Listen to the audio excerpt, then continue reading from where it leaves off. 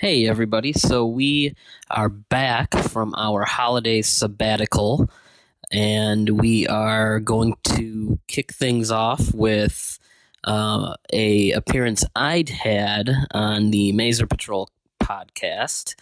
So shout out to Kevin for letting me join him, and also fellow guest Justin Mullis. We talked about kaiju and Godzilla on home video. So for our version, we are going to be splitting the discussion in two. The first section that you're about to hear is going to be the history of the Godzilla films on home video. So we'll walk you through, the VHS, DVD, Blu-ray releases of the past, and then the second half, which will be posted in a couple days, is going to be our reviews of the Godzilla Criterion Collection box set, as well as the Mill Creek Ultraman releases. So we're going to go into those releases in excruciating detail as well. So without further ado, here's the history of Godzilla on American home video. And I hope you enjoy. All right, bye.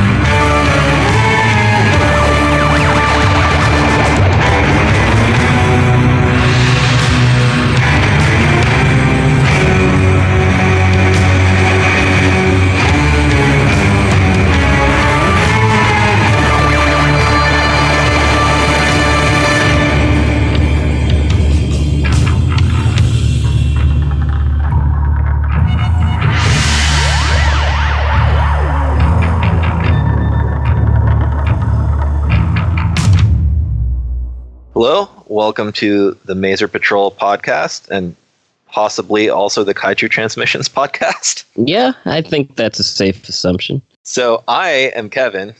You might know me from Mazer Patrol. And Byrd, why don't you introduce yourself to your own listeners? Hi, I'm Kyle Byrd of the Kaiju Transmissions podcast. It's insane. This is the first time I've been on this show, considering how often I've had Kevin on my own. And here I am, my Mazer Patrol debut. It's a pleasure to be here. Well, you actually have a regular show that comes out on somewhat on a regular schedule, whereas mine's maybe we'll take a hiatus for 5 months because, why not? And then there's one other person in the room here, metaphorically. Hi, I'm Justin. So, and I've never been on Kyle's show yet, and I've been on Kevin's show a few times. People might also know me if we're just naming our podcasting credentials. I am on a show called The Film Find a whole lot because I'm sort of their resident kaiju movie guru they go to. So as well as some other related stuff. So yeah. This is boom time, I think, because it's not quite Christmas sales, but it's coming up, and the Christmas season gets earlier and earlier. So we're starting to see Barnes and Noble and Target and all these places are putting things on sale. And wouldn't you know it, a whole lot of companies are putting out physical media that we would go to these sales and buy. So as Tokusatsu fans, there's a handful of interesting titles that have hit recently, and some we'll really know about, some you might not be aware of. And I think that it would just be a good rundown of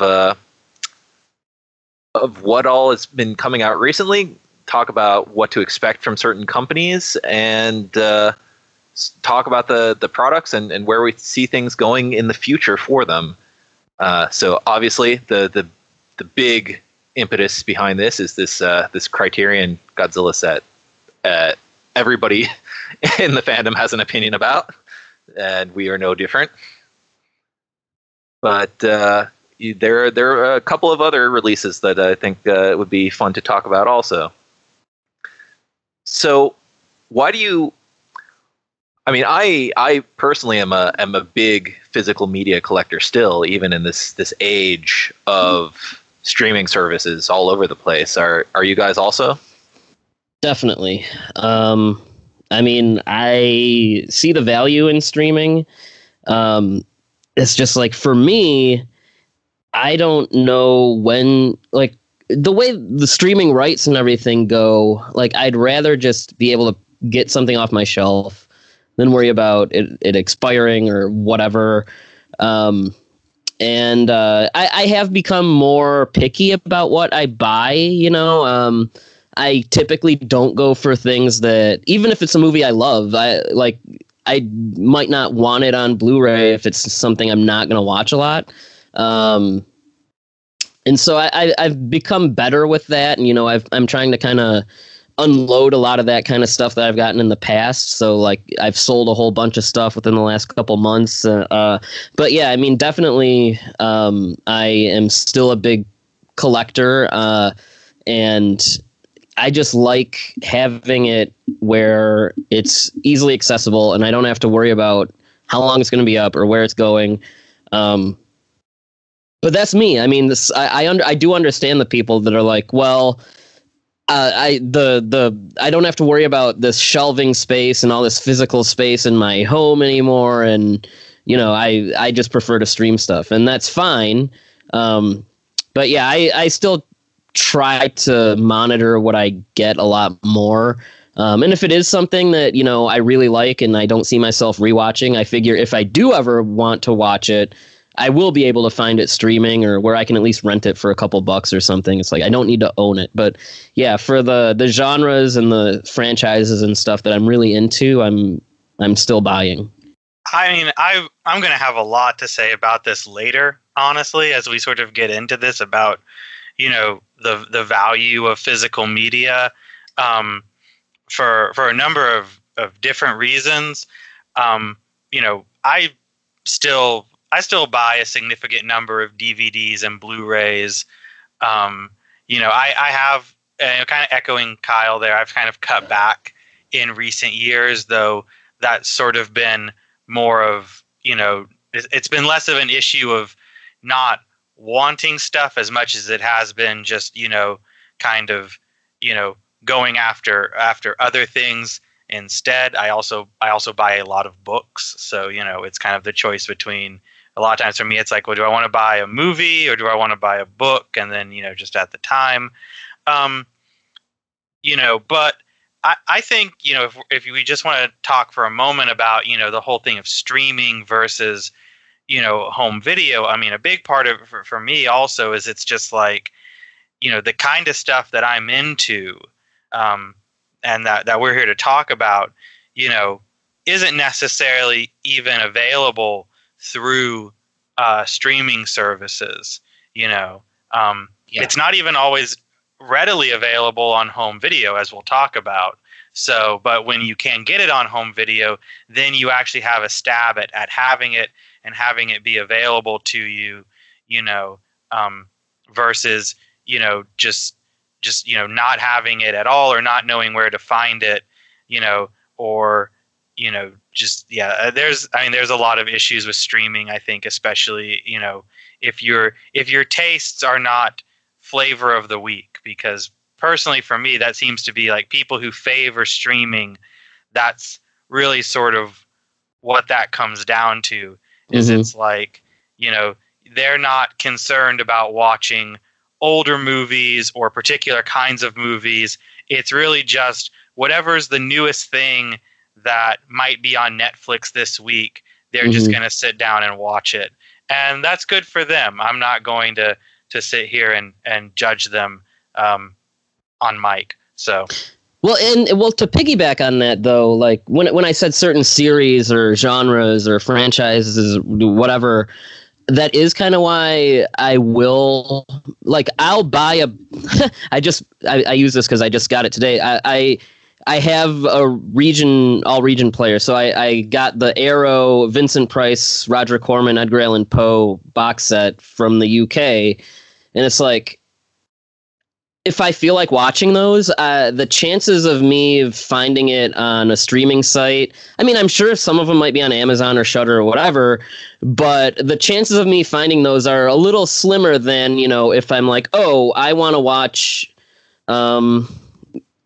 it's something like Avengers Endgame. Like, that's something I know I'm going to be able to find streaming somewhere. So for more recent stuff, I think streaming is definitely a good way to go. But yeah, if it's more niche, older films, cult movies, things like that you don't even know how long it's going to be in print, I mean, by all means, that's when I'm going to go for the Blu-ray. Like, and also that's also why sometimes I don't feel so bad about missing a movie that I want to see in theaters. Like right now, Parasite is playing, and I really want to go see that, but I don't know if I'm going to have the time. It's limited release. And I know, like, okay, if I don't get a chance to go out and see this, I can rent it on Vudu or Amazon in 2 months for $3. And so it's not like I need to go and see this now.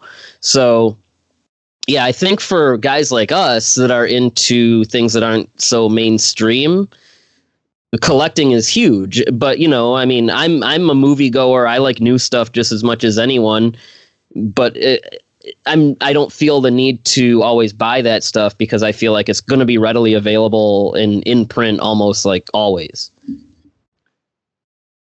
Yeah, well, I think that there's a lot to be said for, in addition to just general viewing ability, there's version control because,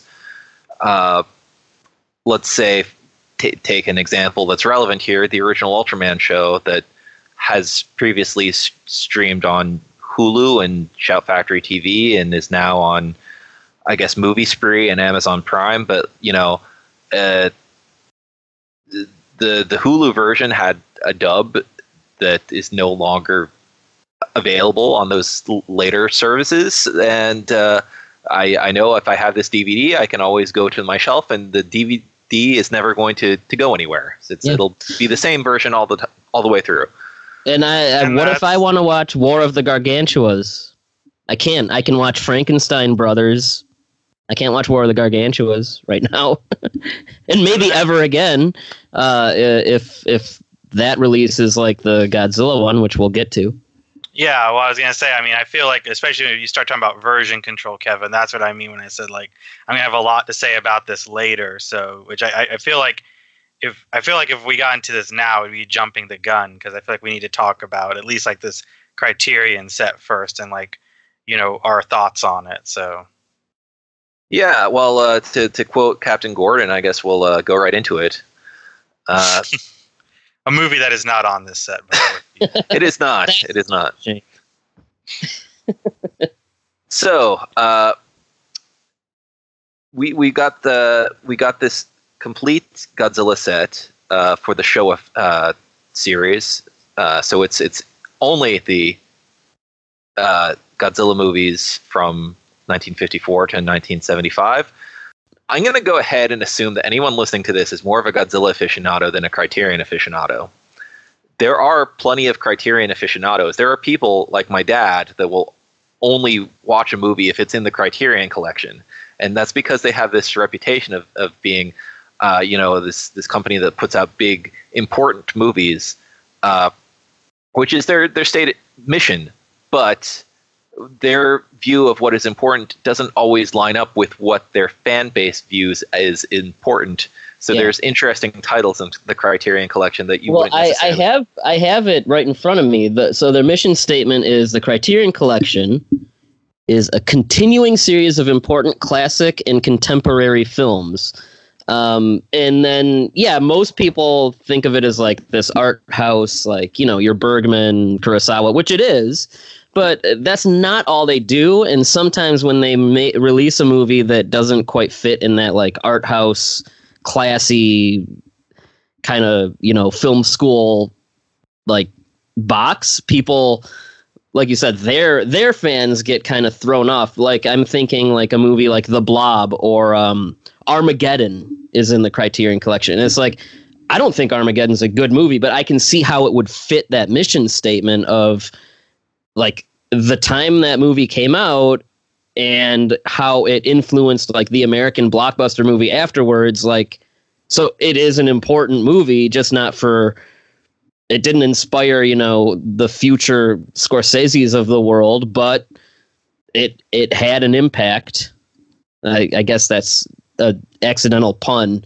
But yeah, it does fit that mission statement, and I think Godzilla movies do too, because important can also mean something that's important or revered in a pop culture sense, not just an. Yeah, absolutely, and Criterion as a company has had a long history of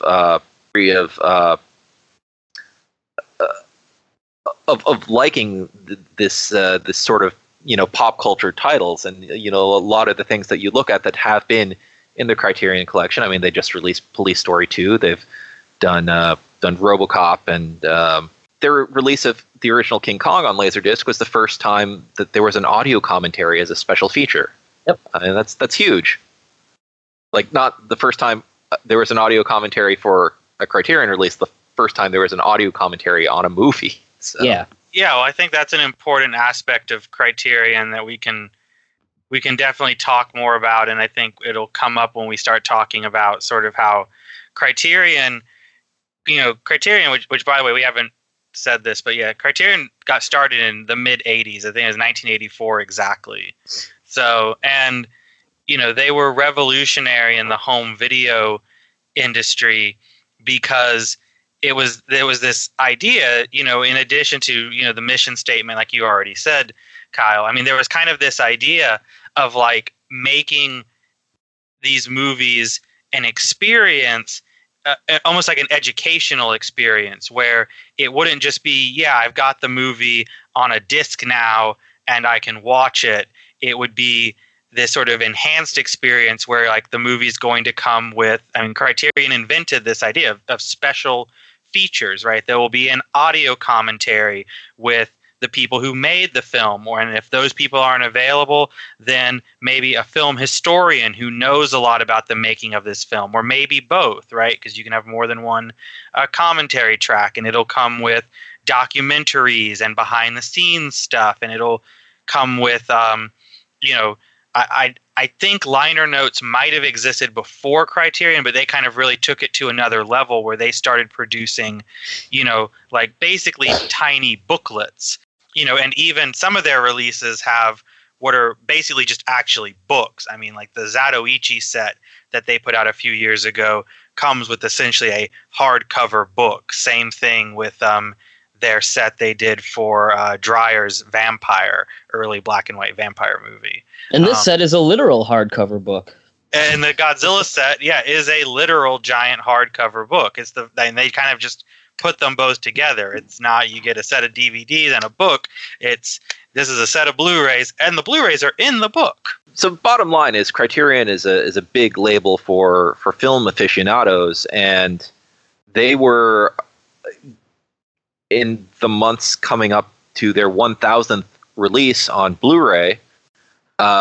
There is a lot of speculation, especially among film snobs, about whatever could this title be. And I think those of us who are in this fandom were a little bit spoiled because we were watching very closely, and we saw that they had recently added the Showa Godzilla films to their streaming catalog, and they have a history. They, in fact, before Classic Media put out their DVD box sets, or even was it before the Scimitar box sets even?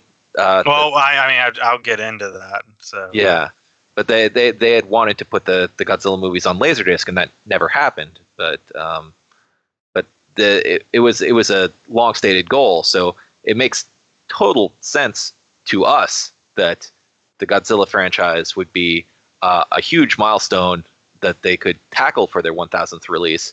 But for all of my movie snob friends, they were hit by a truck basically when this was announced. You mean it's not a Fellini box set?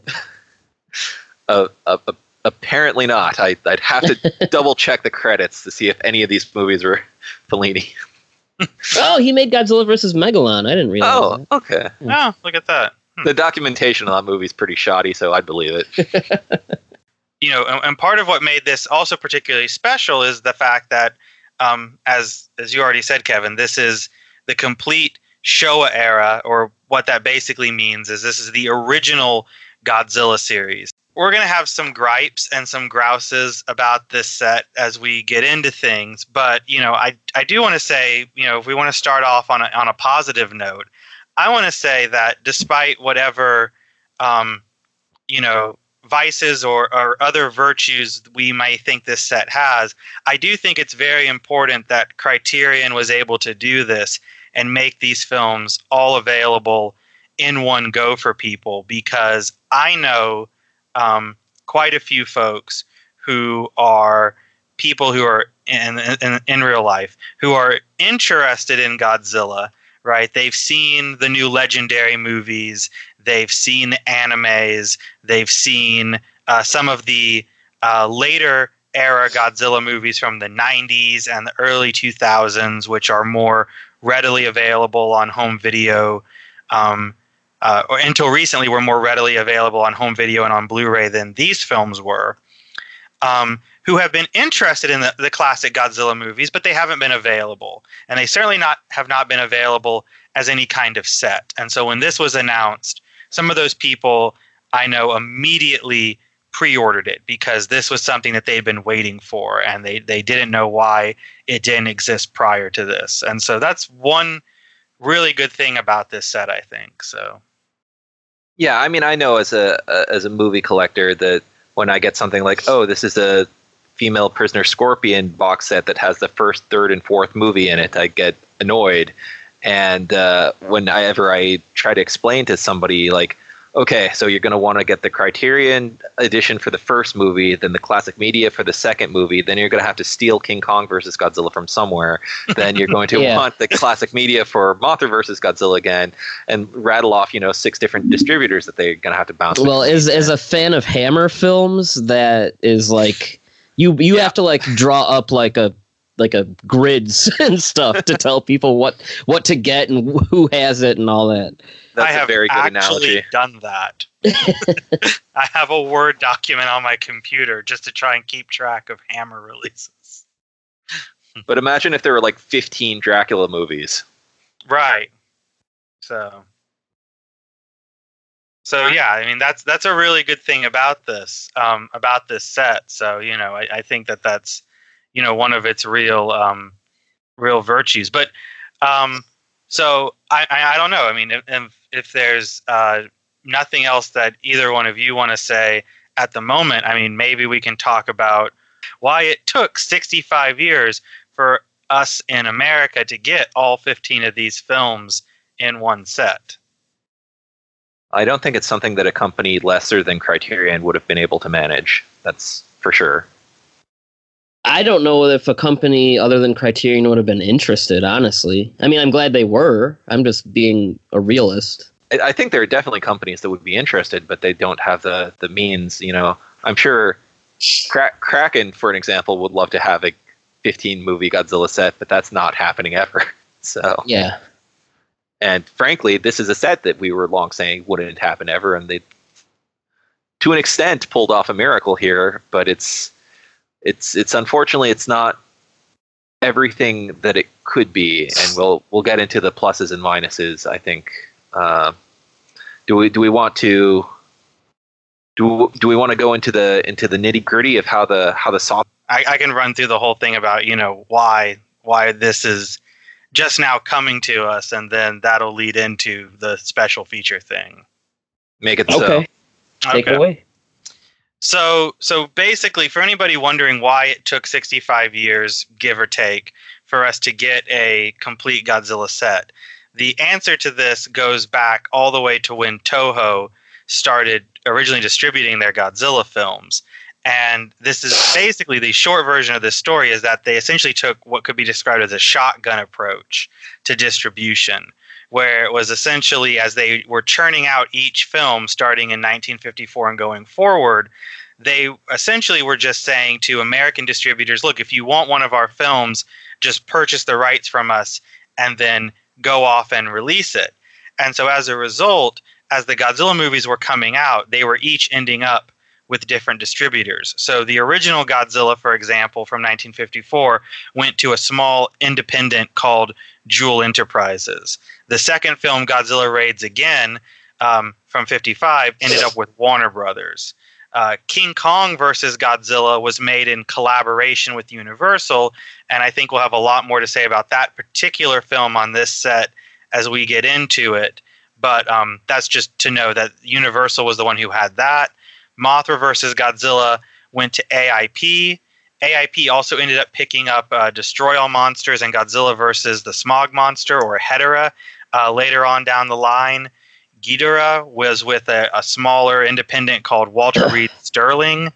UPA got Godzilla vs. Monster Zero. Then there was like a bunch of other little small ones. Godzilla vs. Sea Monster and Son of Godzilla went straight to television over here. All Monsters Attack or Godzilla's Revenge was with some group called Marin Films.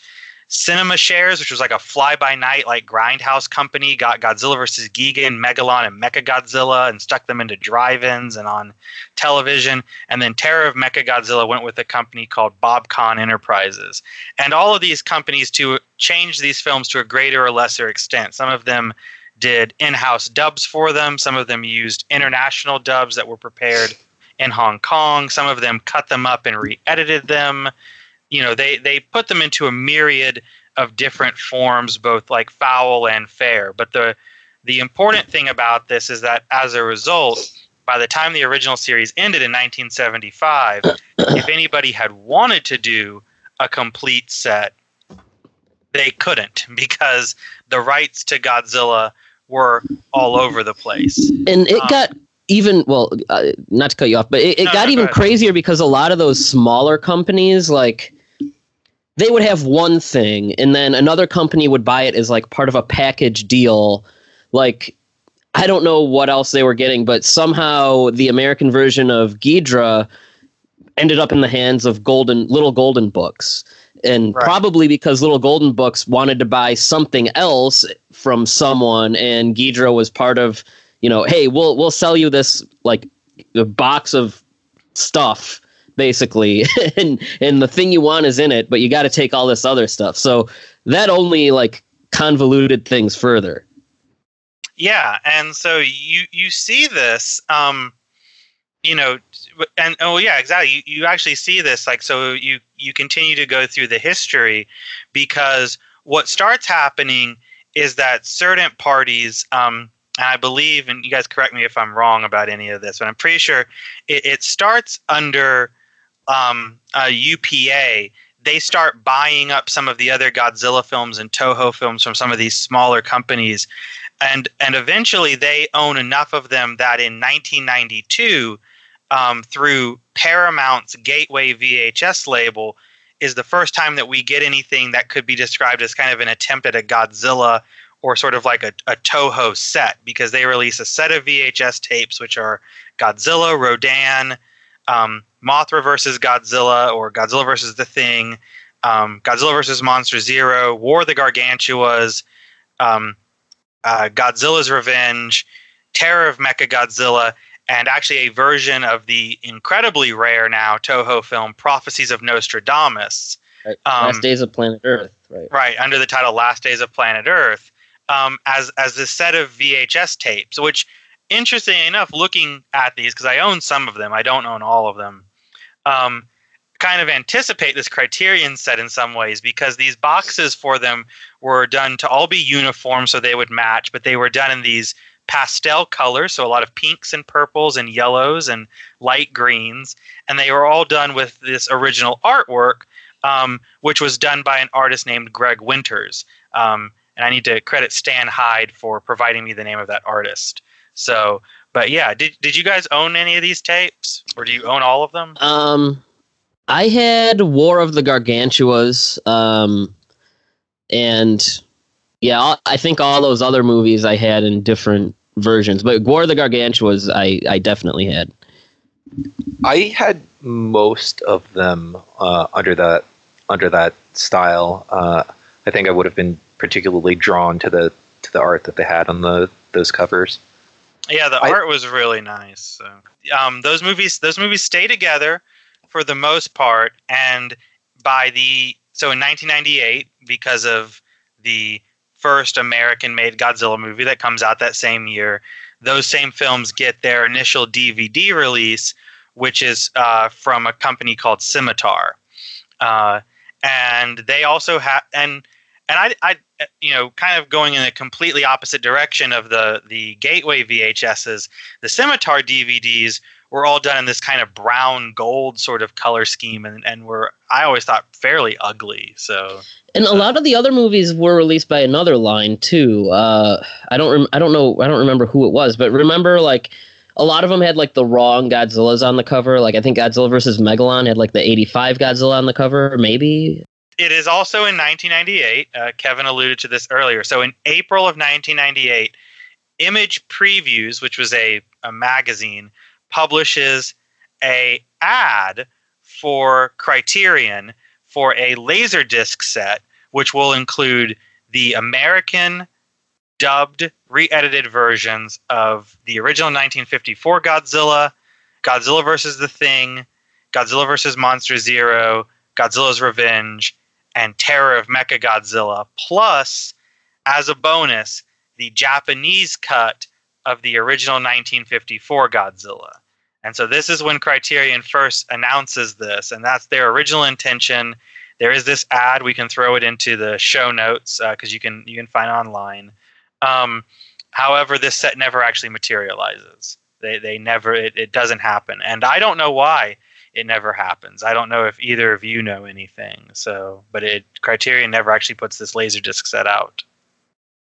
And we don't. I'm not sure what happened, but I think that had something to do with it getting passed on to Scimitar.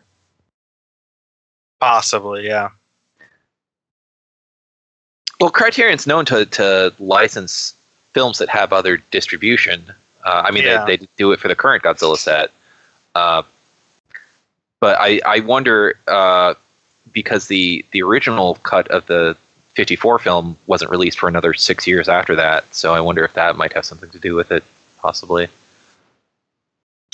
So in 2000, all of the Godzilla films that are part of this UPA collection that we've been talking about get acquired by a company called Classic Media. And this is exactly what you were talking about, Kyle, because it's known that Classic Media is not interested in the Godzilla movies when they acquire them from UPA. They are actually, I believe, going after the Mr. Magoo cartoons, and I think some of the Ronk it came with stuff. It.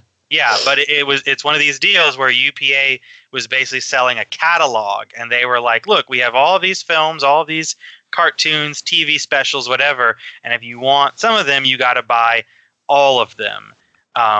And this is also how, as kind of a tangential side note, but as a comparison, that's also how around this same time in like the early 2000s, like Disney for a while ended up with Power Rangers because they went to Saban wanting to buy Digimon from them, and it was a kind of a package deal where they were like, "Yay, you want this one thing, you get everything." So Classic Media ends up with Godzilla.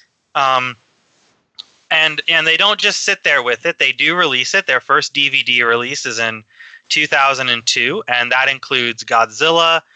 It includes all the films I've already mentioned, plus Rodan. And it's this box set. It's just the American versions, obviously dubbed, and it's this box set that is kind of this foily holographic look to it. I don't know if either of you guys owned that, so I didn't. I never did, just because they were pan and scan, and like at that point I'd already had like most of the Japanese versions like in widescreen, or some of them like Scimitar did a widescreen full screen version. Like I had those on VHS, and I was like, I don't see a reason to get these just because it's DVD, because it's like it's I don't know, they seem cheap even at the time, which was like the kind of earlier days of DVD. They were dub only, and at this point, like lots of bilingual releases were coming out on the market even back then. So 2004 is our next point on this trip. 2004 is Godzilla's 50th anniversary. A group called Rialto, I believe I'm saying that right. Rialto, yeah. Rialto, thank you. Okay, yeah, totally butchered that. Rialto releases the original Godzilla, the Japanese version from '54, in U.S. theaters for the first time. So for the 50th anniversary, it plays in American theaters for the first time, and so it garners a lot of attention, both positive and negative, with people finally being able in the United States to see what the Japanese version of this film looked like. You know, some people, consider it, some critics and film scholars consider it kind of a revelation. It's like, wow, this movie is actually so good. They put it on the same level as something like Doctor Strangelove, this great kind of critique of, the Cold War era and the atomic bomb. Other people, most famously Roger Ebert, goes and watches the Japanese cut and says, it still sucks, so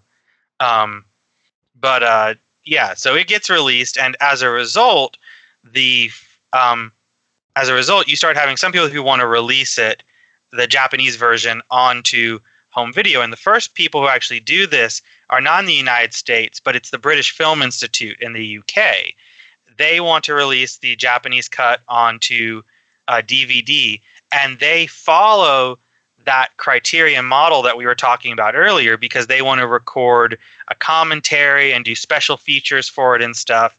And so they actually get in touch with a number of guys whose names might be familiar to people listening to this that are Godzilla aficionados, but they get in touch with Steve Reifel, Ed Godowiczeski, who are the two guys who wrote Shiro Honda's English language biography that came out a couple years ago from Wesleyan University Press. And they also get in touch with Keith Aiken from the website Sci-Fi Japan.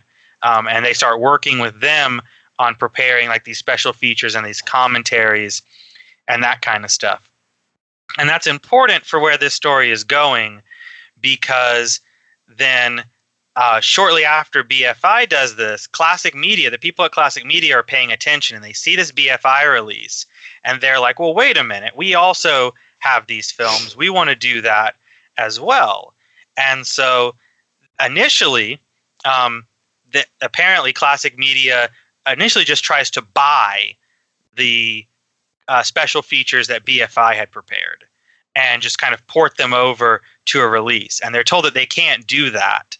So they decided they're just going to create their own, and they get in touch with the same people, Steve and Ed and Keith, and start working on their own release of these films, of that film and the other Toho films that they own, which at this point includes the original Godzilla, Godzilla Raids Again, Mothra, Ghidra, Mothra versus Godzilla, Ghidra the Three-Headed Monster, Godzilla versus Monster Zero, Godzilla's Revenge, Terror of Mechagodzilla, and Rodan, and War of the Gargantuas. They've managed to collect the rights to all of these, and this becomes their second release.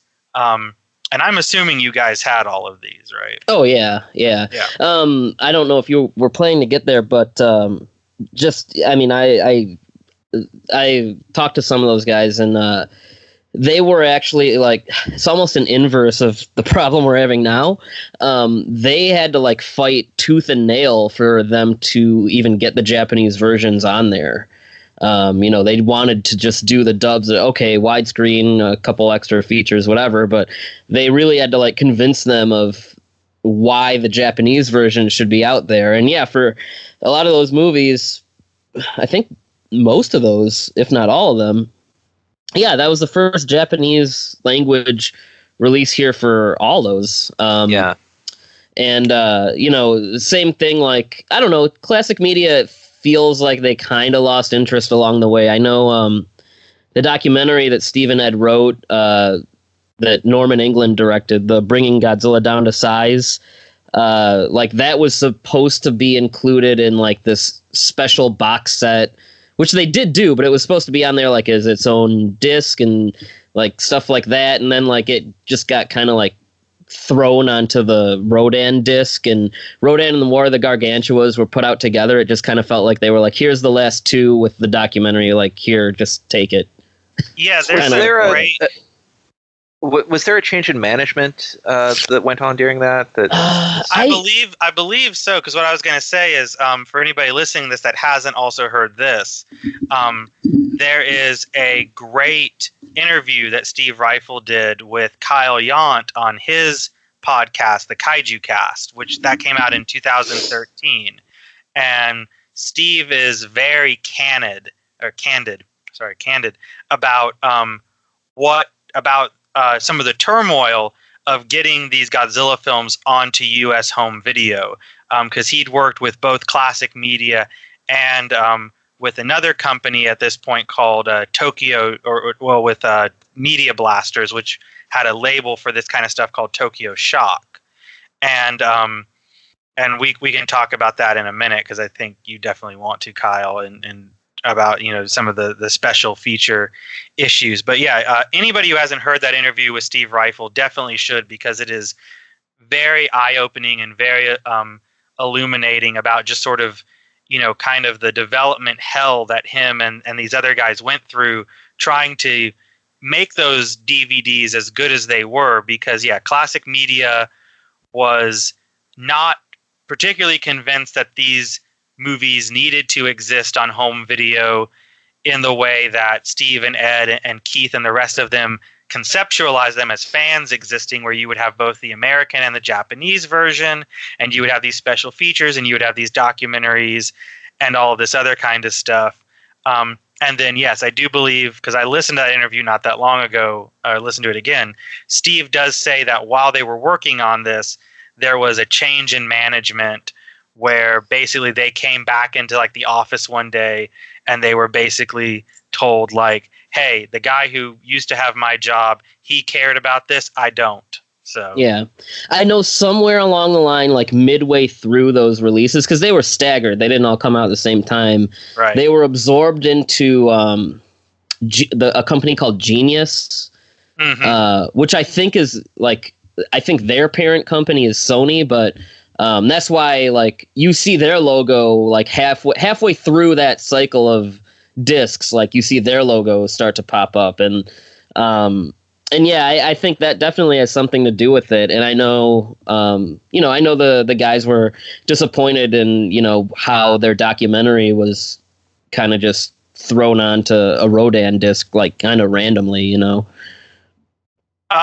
you know, I mean, I'm just curious if you know from talking to them, do you know, were those discs selling well for Classic Media? Because I'm also reminded of when... That I don't know. I do know that the 54 movie, when they did it, is like the really fancy like hardcover 2-disc set with the booklet. I know that sold really well. The rest of them, I'm not entirely sure. So I mean, Classic Media puts all of those out.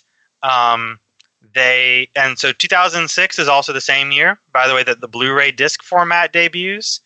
And then, so you go ahead a little bit, and in 2008, so this gets interesting. So in 2008, Toho starts working on doing high-definition remasters of all of their Godzilla movies. And they will keep working on that until 2014. They won't finish, and that's the entire series, not just the Showa series. That is everything from 54 all the way up through Final Wars. They're working on doing these HD remasters, which we are absolutely going to talk more about, because those masters are going to become very important for this discussion about this Criterion set. But in the meantime, 2009 is when Classic Media releases a Blu-ray of Godzilla, which is the original Godzilla. It's a pretty piss poor Blu-ray. Gets really bad reviews. Did any of you buy it? Why would we? Yeah, I was just curious, because I know I didn't buy it, because I mean I still own all my Classic Media DVDs, and I still really value that 2-disc DVD set they did. But I remember I mean, Blu-ray was like brand new at the time, so I hadn't even been completely convinced I needed to jump on board with the format. And then I heard that it didn't look any better than the DVD, so I didn't get it. But yeah. 2011 is Criterion announces that they are going to do a Blu-ray release then of the original Godzilla, and that release comes out in 2012. And this is the initial release. It's just the first 54 film. They go back to the original film elements for the movie that they get from Toho. They scan them all in. They clean them up. They do their own restoration job. They do the same thing for the American version. They include both on the Blu-ray. They've got an all-new commentary with David Callett. They do new special features. It comes in this nifty little pop-up book, which, interestingly enough, causes a small bit of controversy amongst fans because the Godzilla in it is the Godzilla from the Kiru films, which is the one from 2002 and 2003. So it's not the 1954 Godzilla. So again, we're going back to that theme we saw before where the people doing the art for these home video releases don't really seem to distinguish or understand that there are different iterations of Godzilla per film. And 2011 and 2012 is also the year that Media Blasters, which we talked about before, will release or try to release Blu-rays of two other films, which are Destroy All Monsters and Godzilla vs. Megalon. And Kyle or Kevin, who wants to do one of you want to talk about what happens with those Blu-rays? Because I think that's important for this story as well. I don't know why, but Destroy All Monsters was released with the AIP dub, a commentary by Ed and Steve, and a photo gallery, and I feel like I heard it was I think that was Megalon I'm thinking of. But anyway, those features were not approved by Toho, so the release was pulled from the market and reissued later without all that stuff. And then Megalon, which came out later onto DVD, like its first pressing or whatever, had a small amount of discs that had the features for that, which was a commentary with Steve and Stuart Galbraith, and then an interview with Ted Thomas, guy behind a lot of the dubs, and a photo gallery and like a trailer gallery. And they knew what they were doing too, because like it was there as like an Easter egg. Like if you like click around, like there's like a tiny Jet Jaguar head that shows up, and you press that. You've got a Jet Jaguar head, which is like your, as you're scrolling through the special features, like instead of being like a white dot or whatever, like you usually get, or highlighting the word, you just have this little Jet Jaguar head that goes from each thing. And if you try to toggle the Jet Jaguar head over to the side of the screen where there isn't anything but a picture of Godzilla, you can get it to go onto Godzilla's face, at which point you unlock this hidden special feature, which is this very extensive trailer compilation of a bunch of different Japanese science fiction films. Not even all Toho science fiction films, because I'm pretty sure X from Outer Space and stuff is in there. Yeah. It was basically everything I think Ed had in his collection. Yeah, and I mean, I think they knew that sounded like some petty stuff. But anyway, since then they've been very like, I don't know, they really aren't that interested in special features, and it's like, if you're gonna put out anything, like it's going to be what we give you, or like it has to be approved in a certain way. And they were always kind of weird with that too. Like the classic media commentaries, like Toho had to approve scripts for them. So that's why if you listen to them, like they sound a little bit scripted, it's because they are. Well, and then when the first Criterion release, like Toho specifically said, like you're not allowed to mention the Italian cut, things like that. It's very bizarre. Yeah, and then Ed did a commentary for the Echo Bridge Biollante, which also got, I think almost at the last minute, got just shut down, and it never came out. Was that Was that because of Toho, or was that because Echo Bridge was trying to rush to meet a street date? I heard conflicting things about that. Yeah, I did too. I think it was definitely a Toho thing, though. Well, I think because Toho Ed was is being slow to approve it, and Echo Bridge. Yeah, I mean, it's kind of a combination of both, because Toho was taking forever to approve it, and they were like, "Look, guys, like, we got to meet this date," and Toho just, I don't know, it's like they just like forgot about it, and then they were just like, "Okay, we have to release it," and Kaiju Cast ended up putting out the Megalon commentary, and nobody said anything about it. It's still there, so hopefully the Biollante one will see the light of day. Well, I don't think they actually have. Oh, go ahead, Kevin. I don't think they actually got properly paid for the Destroy All Monsters and Megalon commentaries because of the way that I'd believe it. Yeah, it was going to be based on the sales of the discs that they officially weren't allowed to sell, or something like that. So I'm pretty sure that Ed and Steve, because I've talked to them as well, I'm pretty sure Ed and Steve said that they got paid, but with the Megalon one in particular, I know because I'm also friends through social media with Stuart Galbraith, and he said that he, for the longest time, did not get paid for the Megalon one.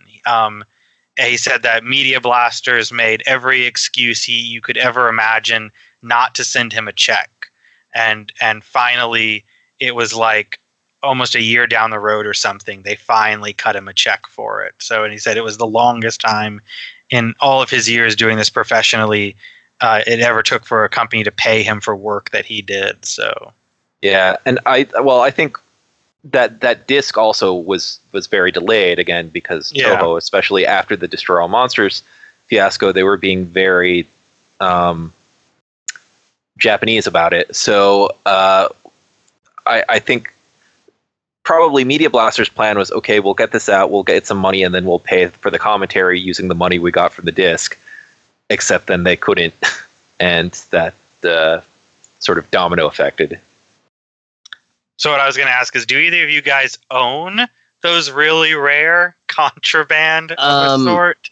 I have the Destroy All Monsters one, because that one I pre-ordered and I got it like the first day of release. So that one I have. Megalon I never got, but I did find a digital version of the illegal disc, I guess I'll call it. So I like burned that to a disc. So those I have. Destroy All Monsters I have like legitimately though.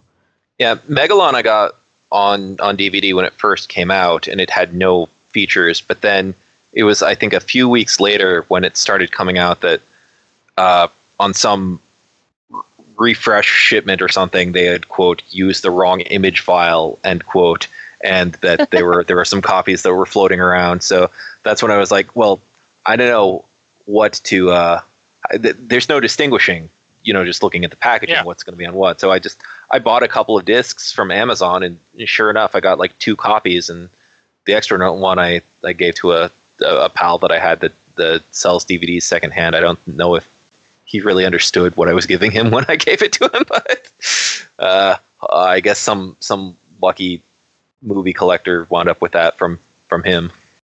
That Ted Thomas interview from the Megalon disc, actually, they just put up on Daily Motion, I believe. Yeah, I saw that. Yeah. And Steve told me that it's actually a longer cut than what's even on the Megalon DVD, so if you have one. So 2014, like I said, Toho, that's the year they finished doing their HD remasters. They finished that in July.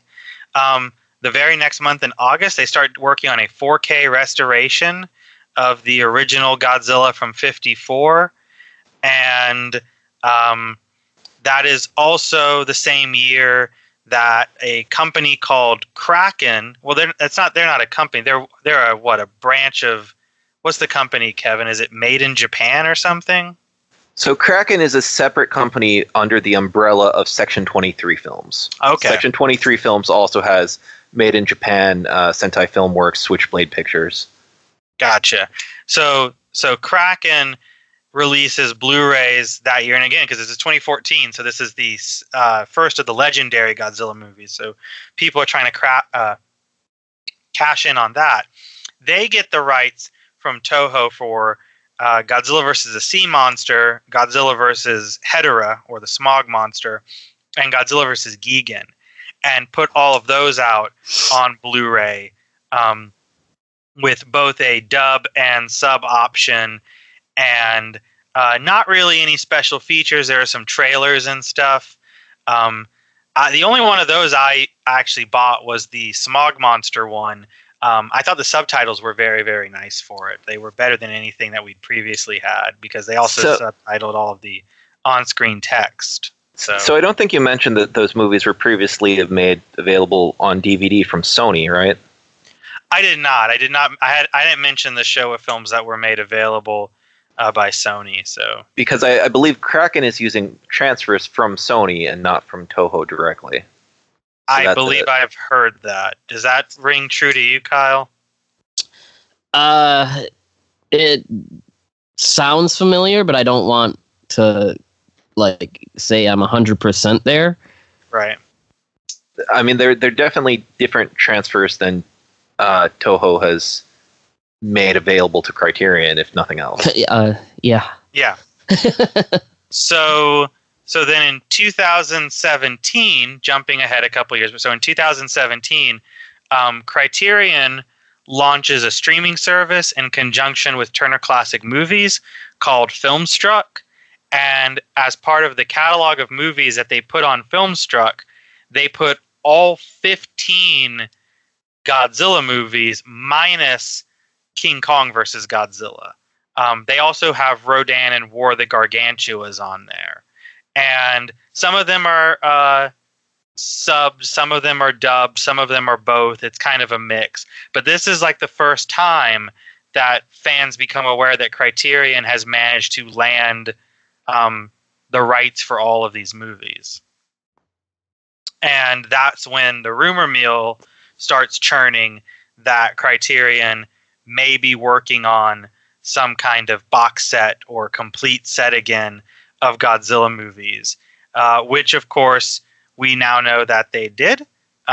They officially announced that on July 25th of this year, 2019, and then this set came out in the last week of October of just last month. So the set that we've been talking about, and it's this big, oversized hardcover book with an essay by Steve Reifel on the franchise, individual little sort of essay synopses on each of the films by Ed Godwicheski, and then all of the Blu-rays for these movies, plus a disc of special features. And I guess at this point, I'm going to hand things over to Kyle to kind of talk about what exactly it is that we got. All right, so that was the first part, which was the history of Godzilla on home video in America. So stay tuned. In a few days, we will come back with our full review and coverage of the Godzilla Criterion Collection box, as well as some talk about the new Ultraman releases from Mill Creek and that whole deal. So we will see you next time. Thank you for listening to the Kaiju Transmissions podcast.